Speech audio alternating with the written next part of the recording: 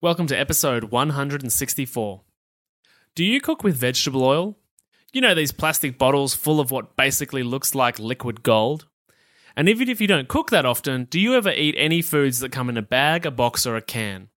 If you said, yep, I do, then you must listen to this episode because I share with you some little-known truth about where quote-unquote vegetable oils originated from, what they do to your body, and how corrupt money pushed into our minds and our diets the idea that these are in any way healthy for you. This is a bit of a mind-bending episode. So buckle up and let's get into it. Welcome to the How to Not Get Sick and Die podcast. You've tuned in because you want to start taking your health seriously so you don't, well, get sick and die. Here we talk all things health, nutrition, and human optimization. Let's jump into it with your host and resident scientist, Maddie Lansdowne. What's up, my healthy friends? It's 2022 and it's my mission to coach 300 people to get control of their emotional eating so they can lose weight and actually keep it off without counting calories and eating rabbit food.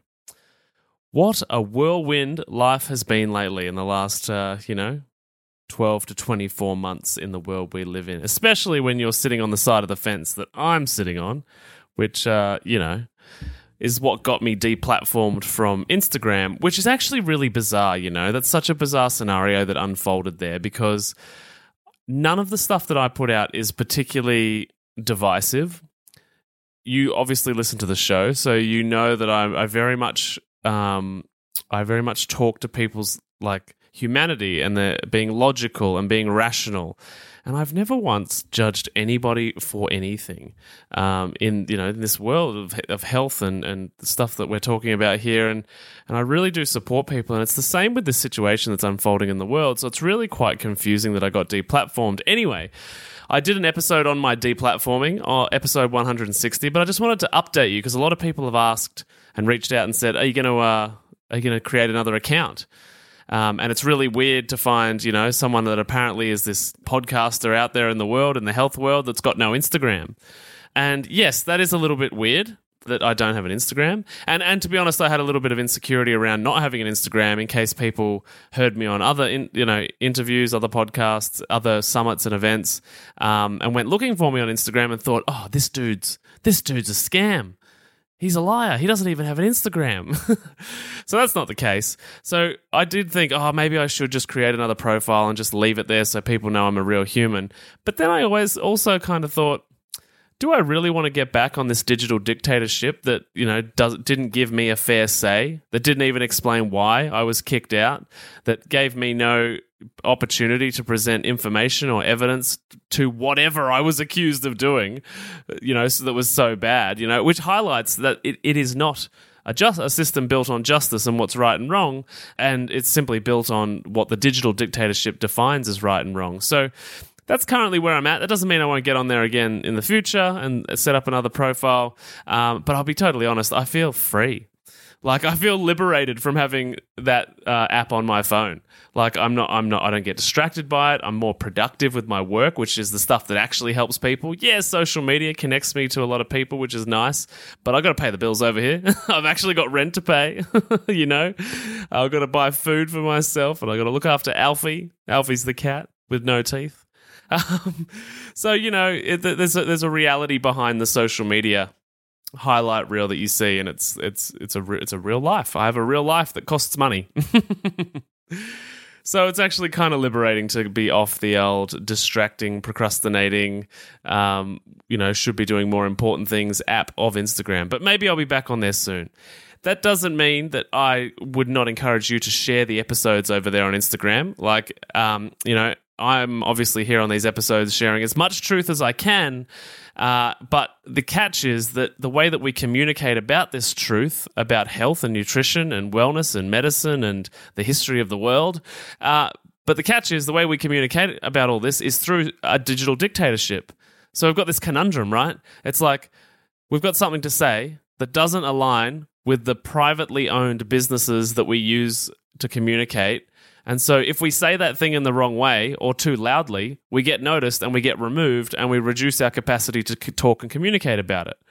It's really quite a tricky situation to navigate, right? So that's why I say, if you want to share this episode or any of the episodes to help the podcast grow and the podcast, get some more exposure so that you can help other people get the great information you've had, I very much hope you use Instagram, and I hope you use Facebook, and I hope you use Twitter, and I hope you use all of these platforms that allow us to communicate with each other, right? Because they are really useful. The problem is the people that own them have a narrative, but whilst we're still the little guy, we've got to leverage the world we're in a little bit until we, they say you've got to play by the rules until you're big enough to create your own rules, right? And I'm not a billionaire yet, so I'm not a player at the table. So I'd very much appreciate your support in helping to grow this podcast and grow our family, our healthy friend family that we're creating in the world by, you listening to this podcast, you sharing it.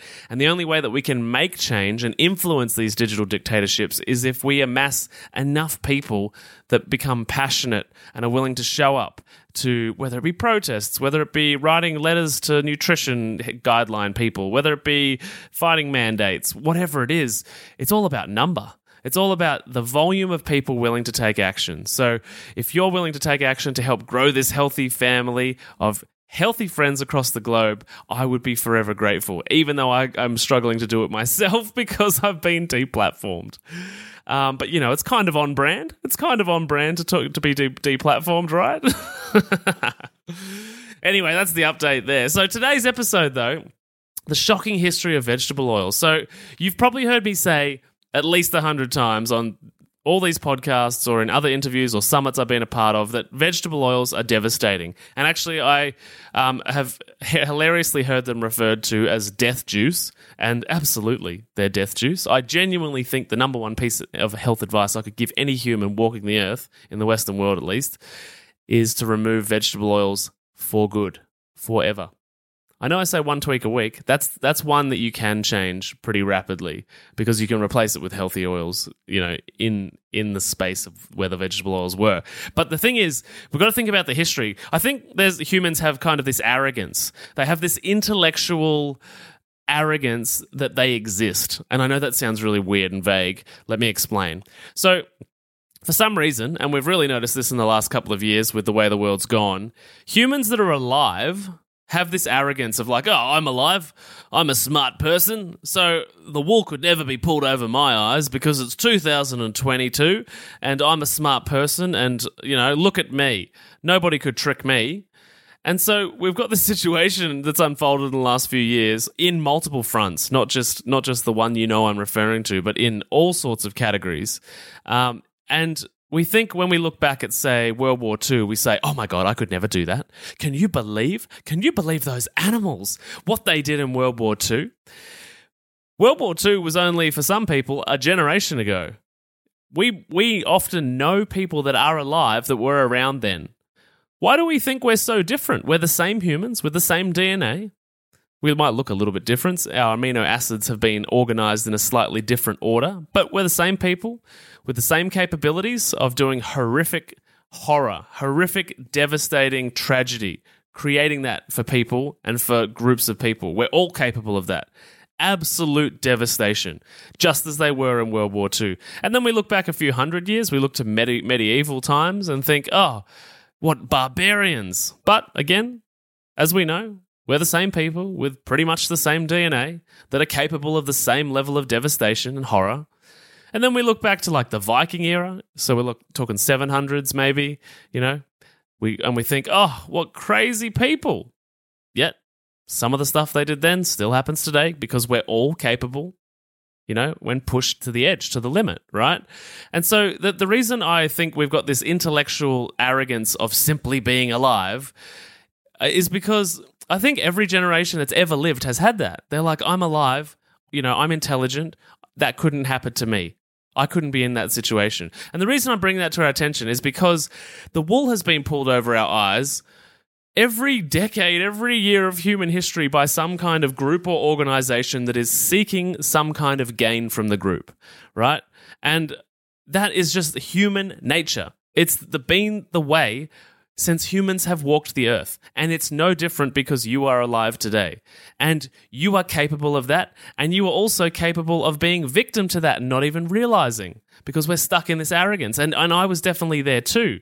When I started out as a scientist, I was so arrogant. I was like, naturopaths, herbs, like food, if diet was the thing, we'd already know. We'd all be helping everybody. That was before I understood capitalism and tyranny and money-hungry and power-hungry men and women. And yes, there's women in there too. There's plenty of women billionaires that have made some terrible choices for massive groups of people for their own gain.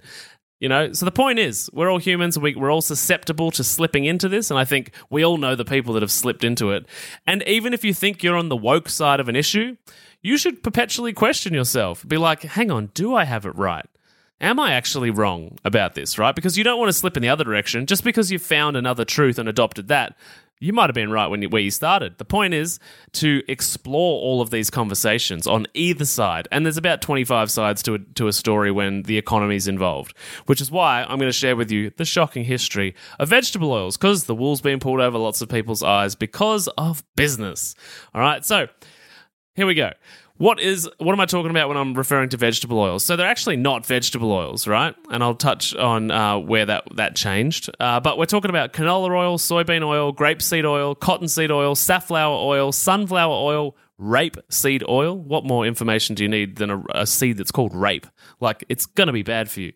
And the last one, corn oil. So there's more than this, but these are what Dr. Kate Shanahan refers to as the hateful eight, because they're so freaking devastating for our biology, right?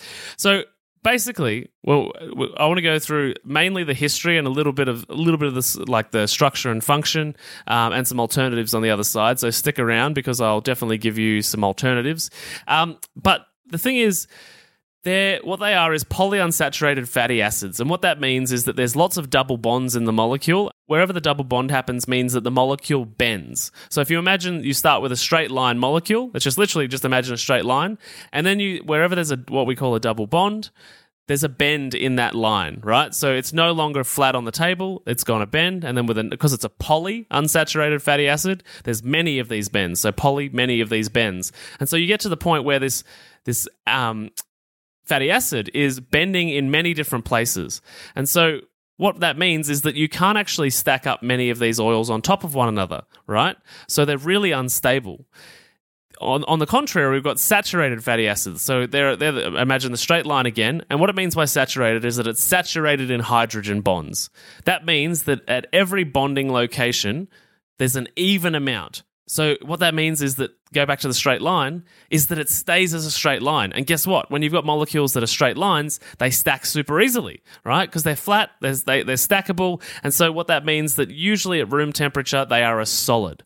Okay, they're a solid and not a liquid. Something that's more unstable is a liquid at room temperature, because it can't stack up in the right order and connect together at room temperature, right?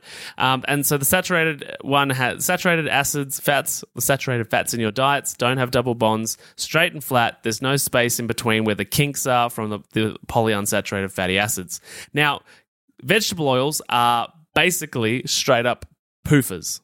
They're called polyunsaturated fatty acids. So they don't stack well. They're highly processed. And what they do is they are so highly reactive that when they go into the body, because they've got all these double bonds, and these are locations that, and because the molecule has been heat treated and chemical treated in so many different ways, that it's so unstable that it's highly reactive, right? And through the process, it becomes highly reactive. And so when it goes into your body, guess what it reacts with? Everything that it runs into, basically. It's trying to collect all of these different molecules to get stable. Remember, in the world of science and in the world, whenever something's unstable, it always seeks balance, right? It always seeks stability.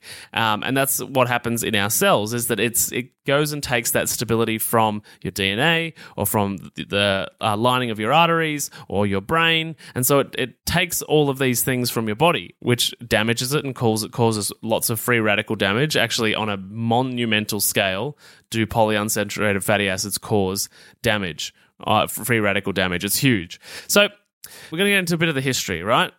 So in the processing of these PUFAs, what they wanted to do is they wanted to get these polyunsaturated fatty acids into a way where they actually would harden at room temperature. And so they go through a process called hydrogenation, which is essentially trying to drown them in hydrogen bonds, much like the saturated fat, so that it starts to it's more stable, right? So, and the idea of that is that it reduces the oxidation that's going to happen, and then it becomes quote unquote stable. But it's kind of like a false state of stability, right? Because the molecule's already been damaged so much in the process that this hydrogenation, and you can see this on the back of labels where it says partially hydrogenated or hydrogenated vegetable oil or just vegetable oil. So anywhere it says that, you can expect this hydrogenation manufacture process to have taken place. Now, I want to go back in history. So where did this all begin? So remember, we've got this arrogance of being alive. So I want you to put down the arrogance of being alive, because we're all guilty of it at times, and just be like, all right, I'm open to some new ideas that began long before I was born.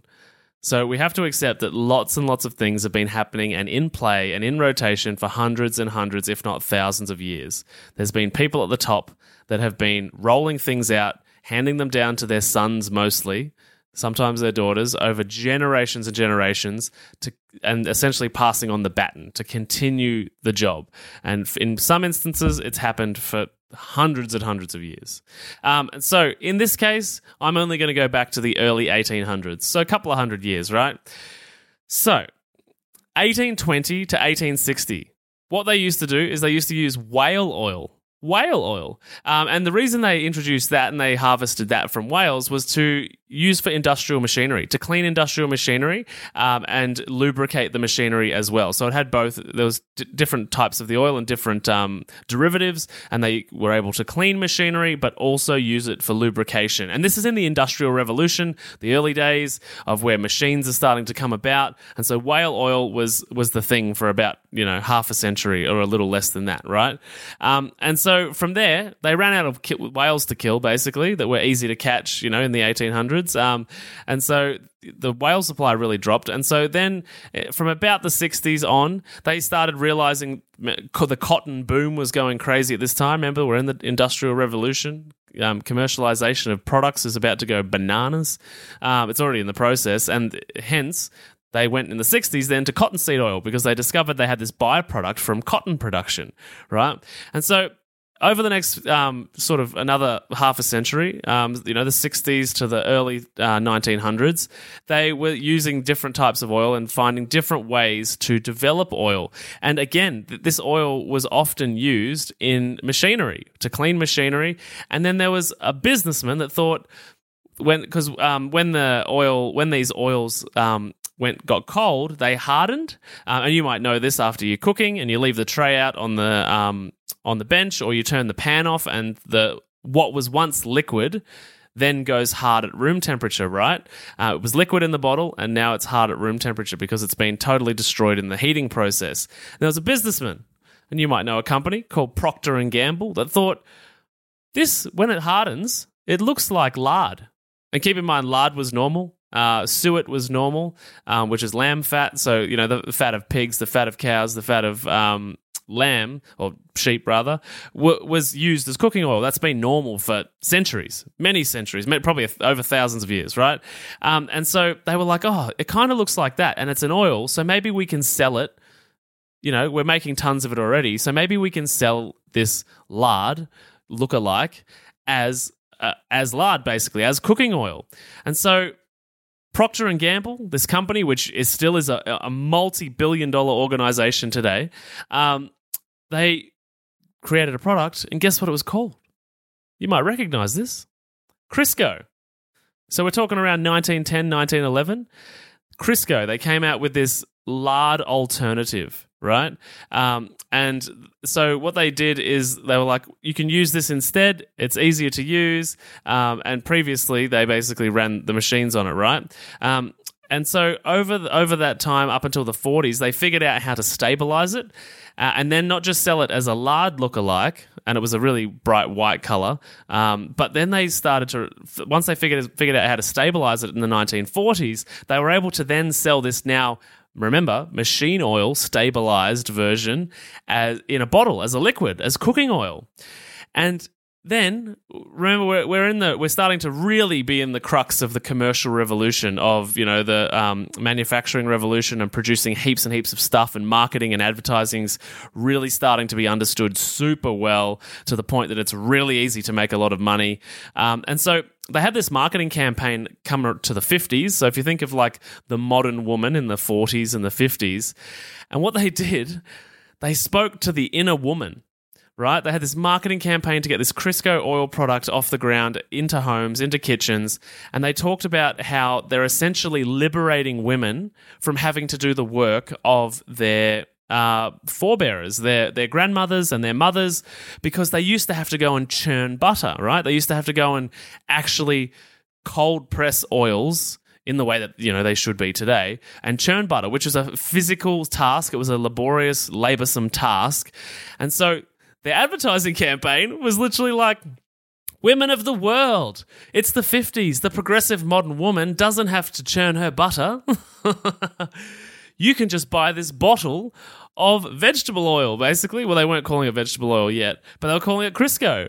And they made it as well, like in America, they made it a really patriotic thing, in the sense that, like, you're supporting American farmers and you're supporting American jobs. And so it became this real thing, like the modern American woman uses Crisco.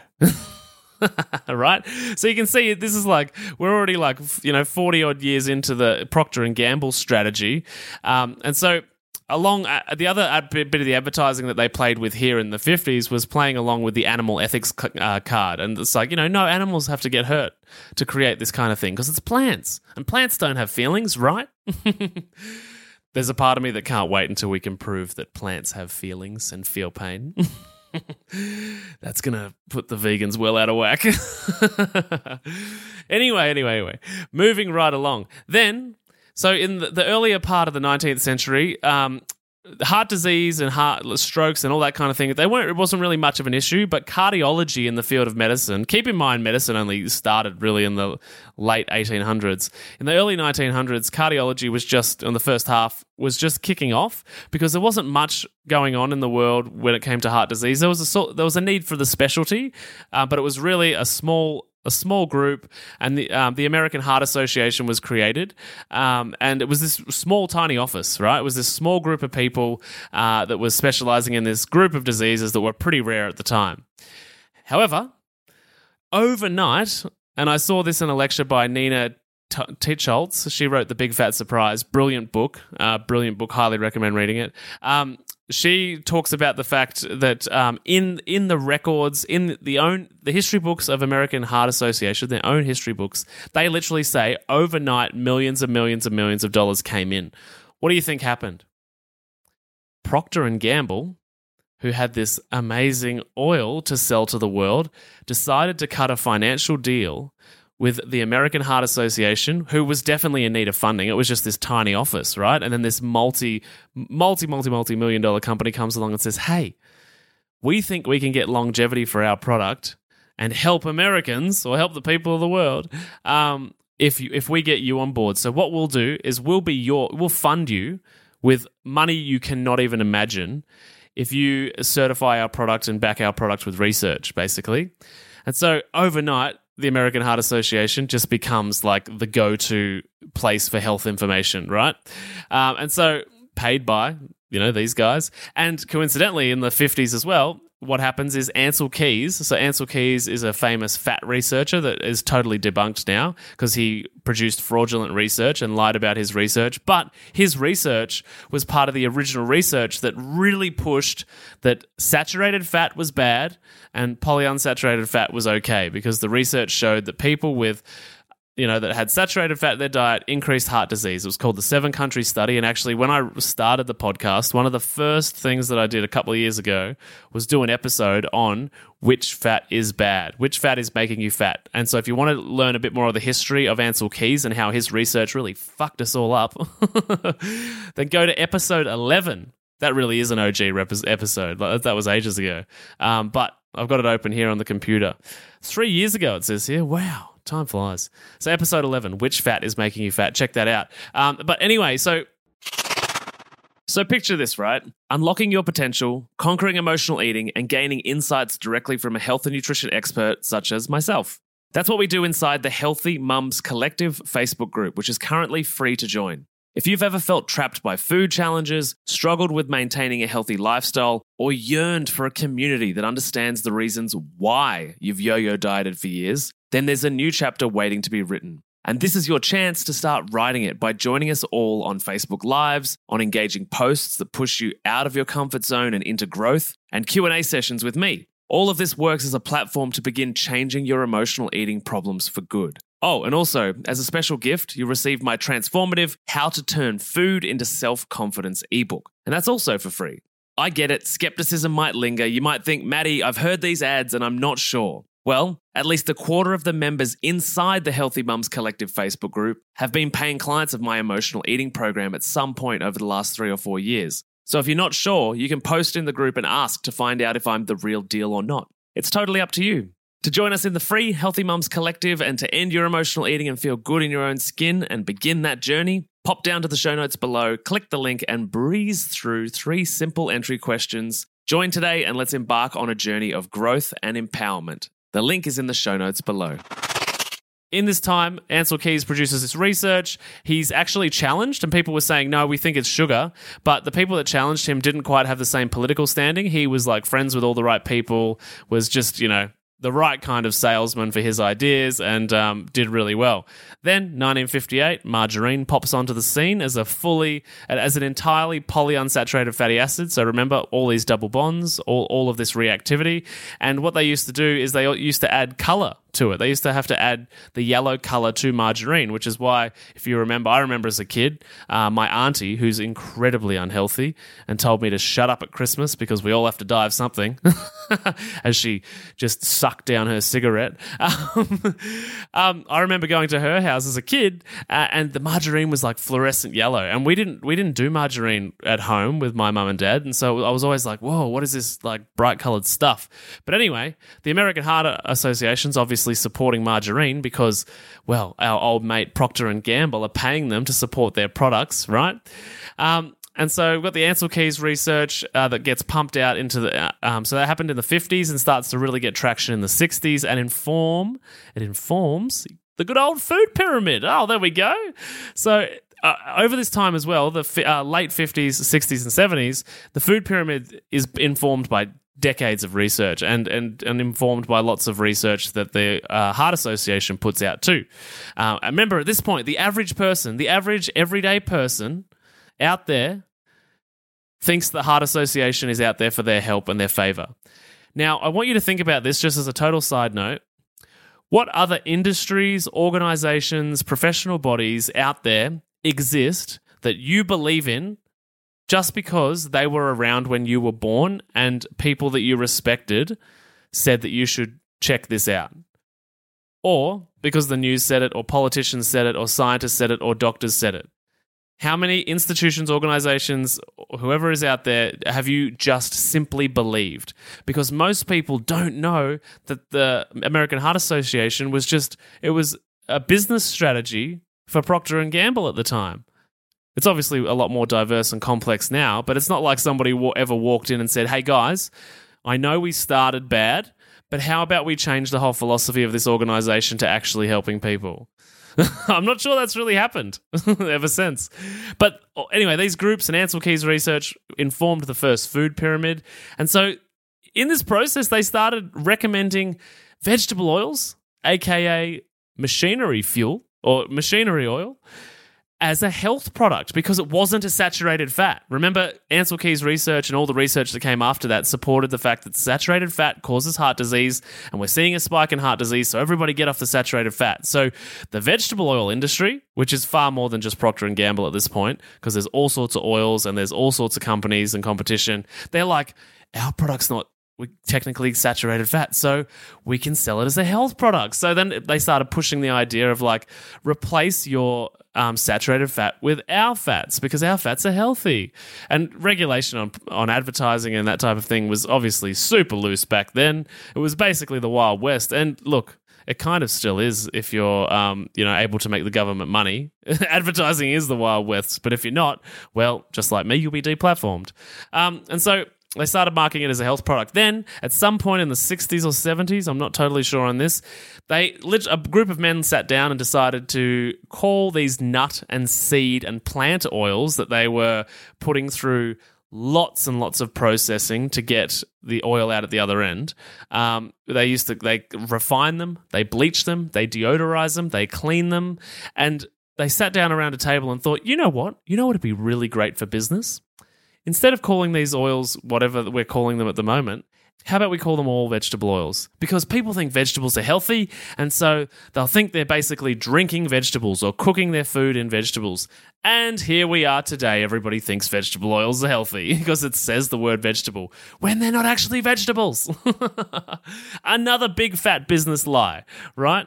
And so from there, of course, began the cholesterol research off the back of all the Ansel Keys stuff. And just in case you're interested, I've actually recorded an episode on cholesterol, episode 136.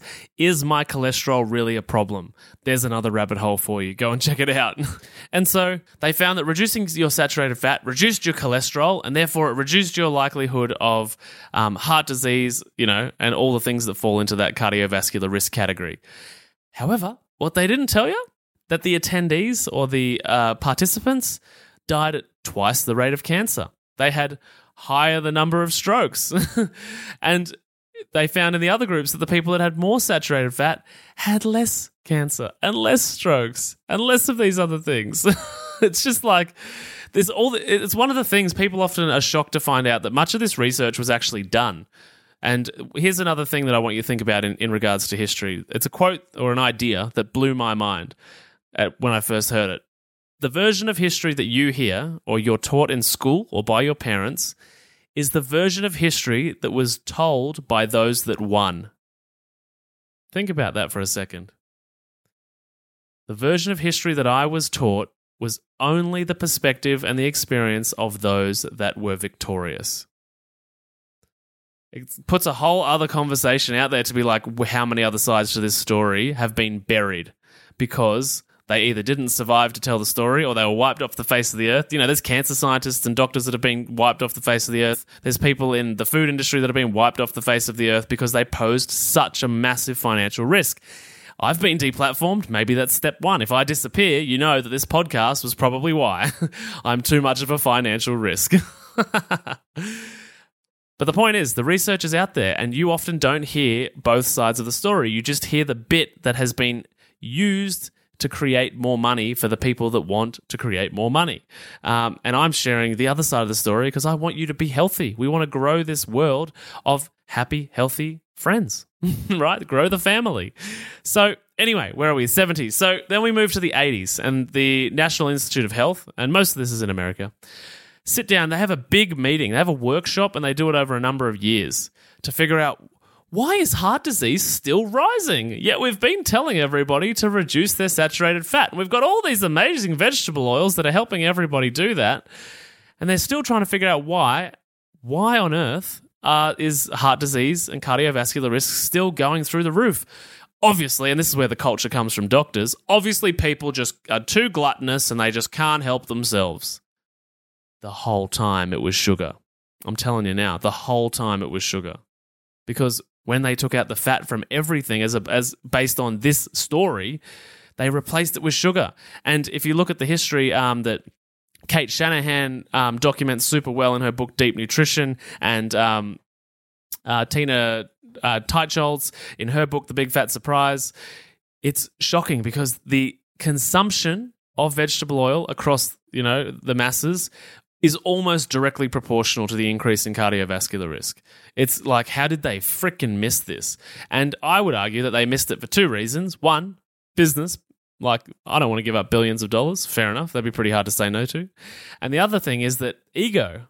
They were so attached to the research that they had done. It's like when I worked at the hospital. People would often say, do you ever tell people that there's other ways to manage cancer? And I'm like, no, I would never tell them that because their ego can't handle it. Some of these doctors have spent 40 years dedicating their life to this. And I think that's a big part of these types of stories is that all the men and women that are involved that are of age, and I mean like they're in the end of their careers, 40s, 50s, 60s, 70s, 80s, they're actually like, no, I couldn't possibly, my identity would collapse if I admitted or learnt and then agreed with the idea that my life's work has been wrong and hurtful and harmful. Nobody wants to admit that. So, I can relate to the humanity in them that, we're all capable of doing these things and being these people, and may have examples in our life where we stayed attached to things that we knew weren't right because our ego couldn't handle it or because our hip pocket couldn't handle it, right? So, we're all humans. But I think understanding the psychology of the humans that drive the machine really helps us to potentially build a better machine. Play by the rules until you can build a bigger machine, a bigger and better machine. Anyway, so they're trying to figure it out, replace the saturated fats with polyunsaturated fat. Vegetable oils, that's so helpful, great advice. And obviously now in 2022, we can see another 40 years basically of that devastating advice. And the other thing is too, in the late 80s to early 90s, they started a bit of a campaign against some of the oils that are actually healthy and in nature. And they had a campaign. Guess who it was funded by? Our old mates at the American Heart Association, against tropical oils. And again, they appealed to the patriotism of Americans because they said not only will it kill you, tropical oils will kill you because they come from weird countries in the world, but you're putting American farmers out of business. And they joked about it in the advertising, calling it tree lard, trying to make it sound like gross and like, what the hell is tree lard? That sounds horrific. And they were bagging out these gross third world countries where these oils came from, being like it's dirty and scummy. And then guess what? And I want you to really think about this too. Here's another thinking point for world situations. The American Heart Association, who was behind that, that tree lard campaign, then put out an article and said the article was literally called "Why All the Hubbub Over Coconuts." So they were playing both sides of the narrative to confuse you, right? So they were backing the advertising campaigns against quote unquote tropical oils, and then they put an article and some research out being like, they're not that bad. Now think about the world situation right now and who might be in charge of putting both sides of the conversation out there. And why do they put both sides? Why does the one person or one institution put both competing arguments out into the space, right? It's a mechanism of control because there's a saying in sales, in business, a confused mind never buys.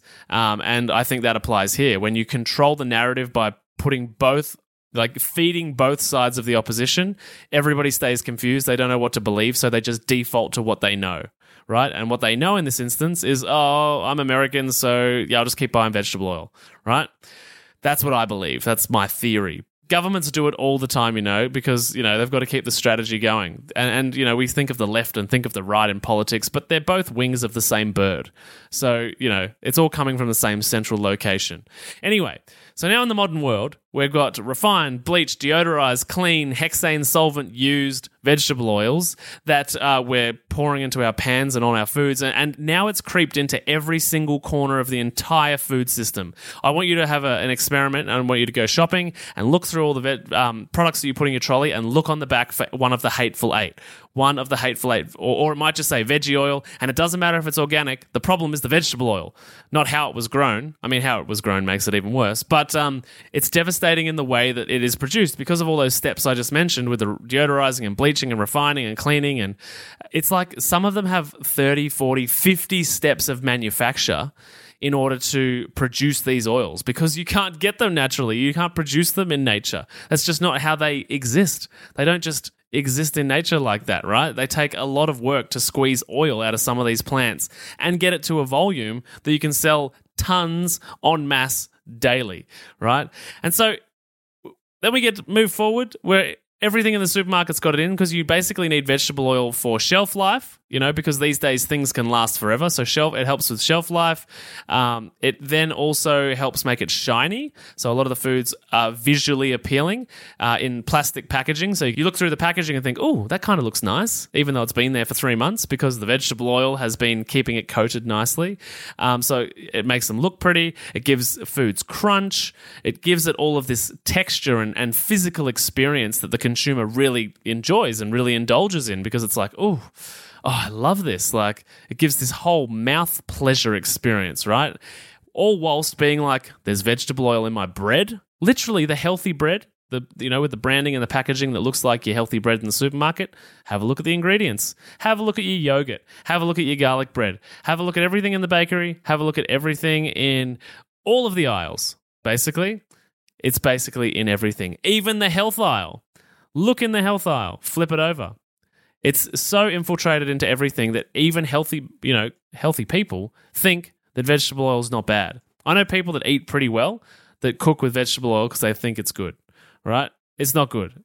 It's the worst thing you can put in your body. It's literally called death juice by people, experts in the space. Experts who I've learnt a lot of this information that I'm sharing with you today from. The likes of Kate Shanahan and Gary Torbs and Nina Teicholz and David Gillespie. All of these guys that have, all of these amazing humans that have written amazing books on this type of thing, as well as the abundance of research that's out there that we just don't get to hear about.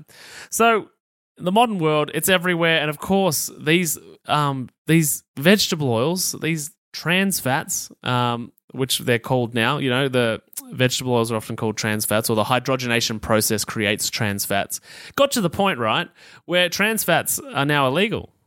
Because a scientist who was 97 years old, who was around when the American Heart Association kicked off and said, this is amazing, these vegetable oils. A 97-year-old scientist sued the FDA to get rid of trans fats, right? Trans oils. So what did the vegetable oil industry do? They created genetically modified crops so they could just sneak under the regulation, and now their vegetable oils still classify as per the FDA's classification of not being a trans fat, but they're still just as devastating. You still do not want these things in your body. It's not like they went from, we've got the most devastating fluid that you can put in your body, and because the government changed the law recently, now we're basically making steak and kale. That's not what happened. They moved the bar about 0.1%. So don't let that, don't let that reclassification make you think that they're like all of a sudden healthy.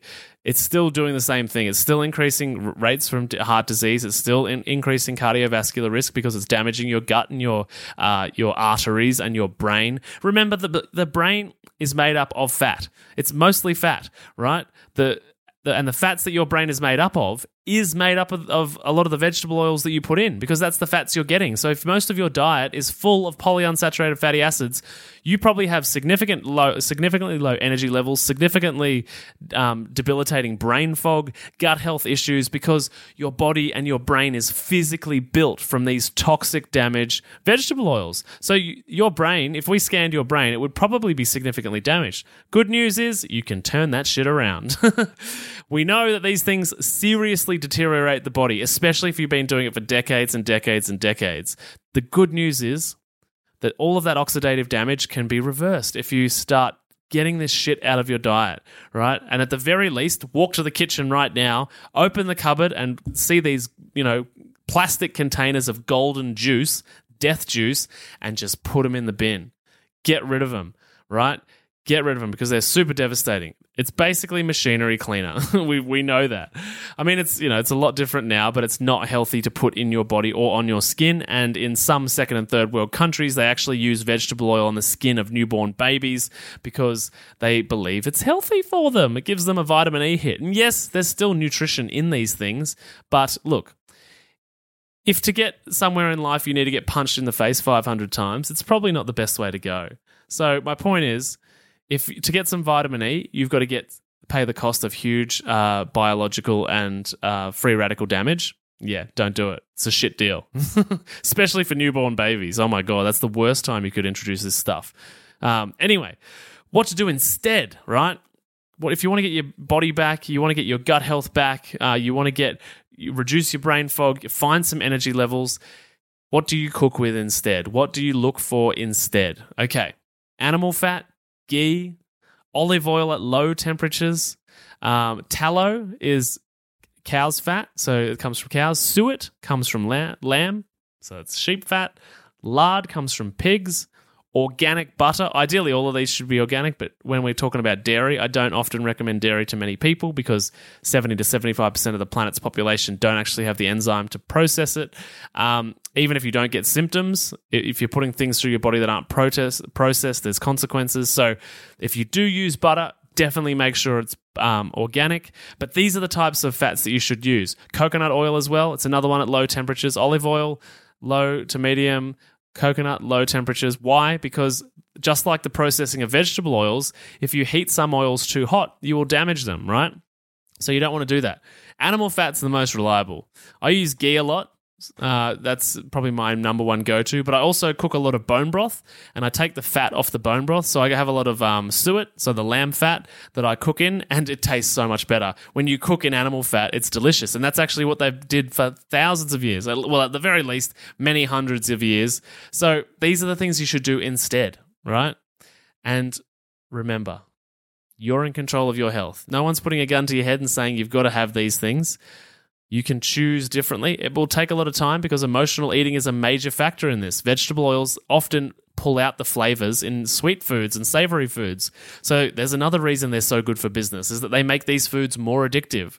So if you know all the devastating information you would have heard on this podcast about sugar, unfortunately, vegetable oils are actually worse, right? They're both enemy number 1 and enemy number 2, very, very close, 1 and 2. There's not much to separating them.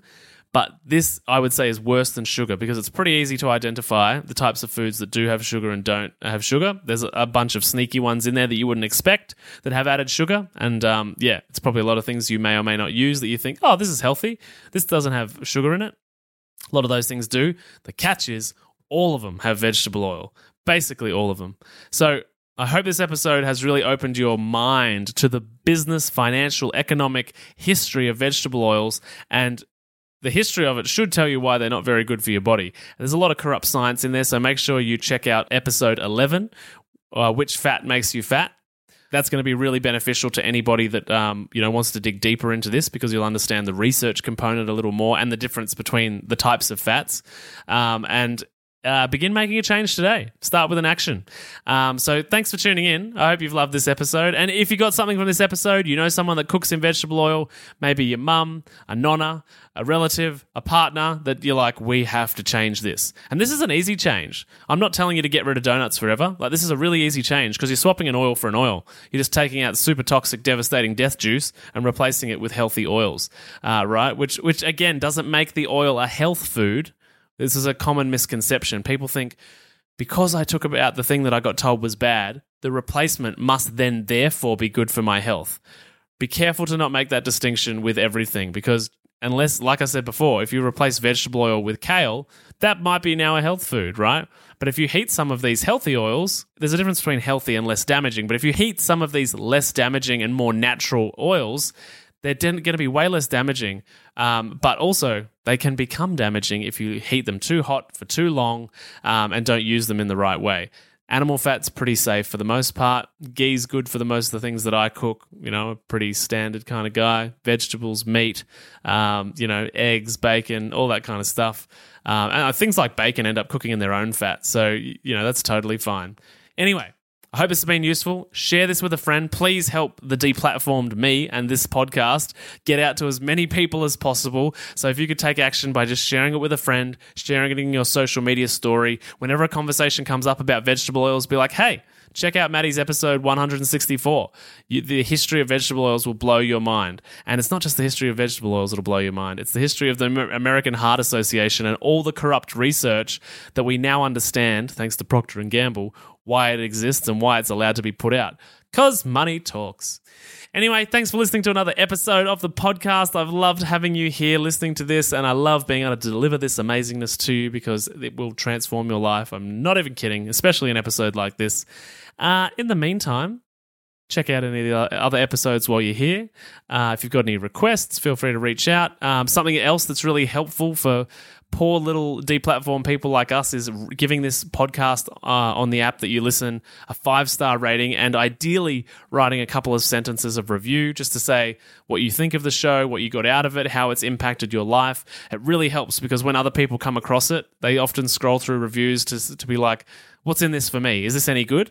And if your words are there and they're authentic and true for you, then it'll connect with other people and be like, all right, I might be able to get some benefit out of this. And we can grow the Healthy Friends family. All right, team. Thanks so much for being here. I'll catch you on the next episode. Thanks for listening to the How to Not Get Sick and Die podcast. If you love this episode and health information is your thing, then please consider subscribing to the show. And when you're done, head over to iTunes, Google Podcast, or whichever app you use, and we'd be grateful if you could leave us a 5-star rating and write a review sharing your opinion on the show, as it really helps the podcast grow. Thanks so much, and I'll see you on the next episode.